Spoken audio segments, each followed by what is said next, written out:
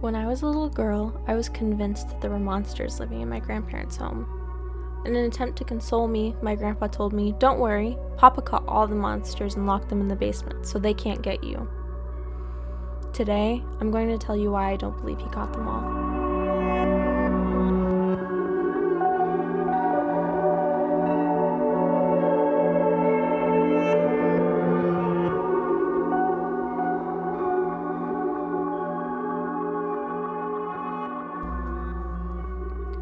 My dad and my uncles always told me this story about people dancing in the hallway. I never saw the people, so I thought they were just lying to scare me. Then, when we all decided to share our ghost stories from my grandparents' house, my brother told one from when he was about 4 or 5. He said once when we stayed the night, he got up late to go to the bathroom. When he did, he said he had to push past a bunch of people in the hallway dancing. He said he had never heard the story before and thought maybe he was just dreaming, which is why he never said anything. I guess they weren't lying.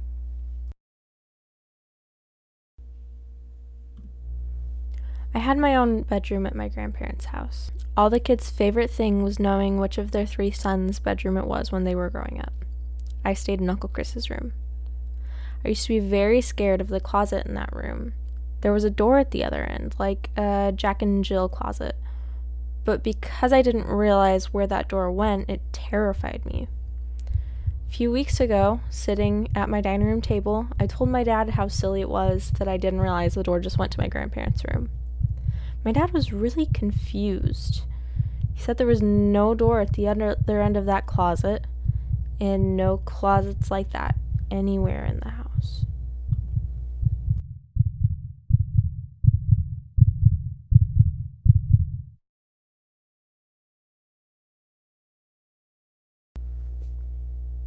Staying the night at my grandparents' house was my favorite thing to do when I was little. We would watch a movie, eat candy and popcorn, and always stay up past my bedtime. Later in the night, I would be asleep in my bed and feel like someone was watching me.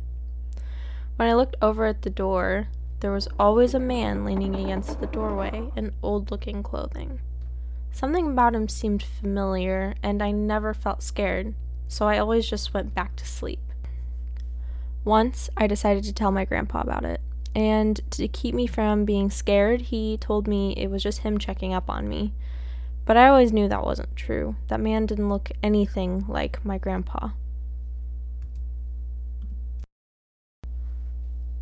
When I was a kid, I had really bad night terrors. Because of this, my grandma would keep a baby monitor in my room when I stayed the night. Recently, while my family was sharing our own stories about the house, she told me one night after I stayed the night, she forgot to turn off the baby monitor. She didn't realize this, however, until after she heard a low, rumbling voice coming from the baby monitor. She never let me sleep in that room again.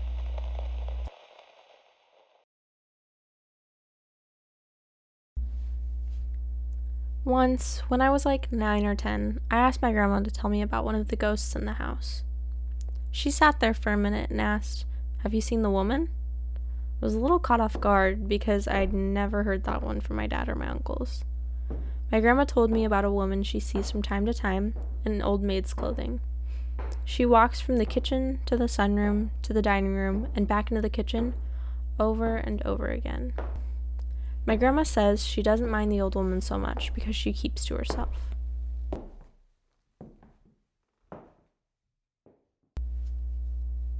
This last story is the one that really sealed the deal for me, and maybe it will for you too. My grandma has a lot of trouble sleeping, and one night a heaviness on her chest woke her up. When she opened her eyes, she saw a tall, dark figure standing in the corner. She said she knew quickly that it was something evil and begged it not to hurt her and just go away. Instead of listening, it creeped closer, and the closer it got, the harder she begged. When it was almost to her, she panicked and woke my grandpa, and when she did, the dark figure was gone. She said she'd never prayed so hard in her life. My grandma said this is the last time she sensed something evil in her home. Some of the ghosts are friendly, she says, like the one that sits on the bed when my grandpa gets up at night, and if he's gone long enough, lays down beside her.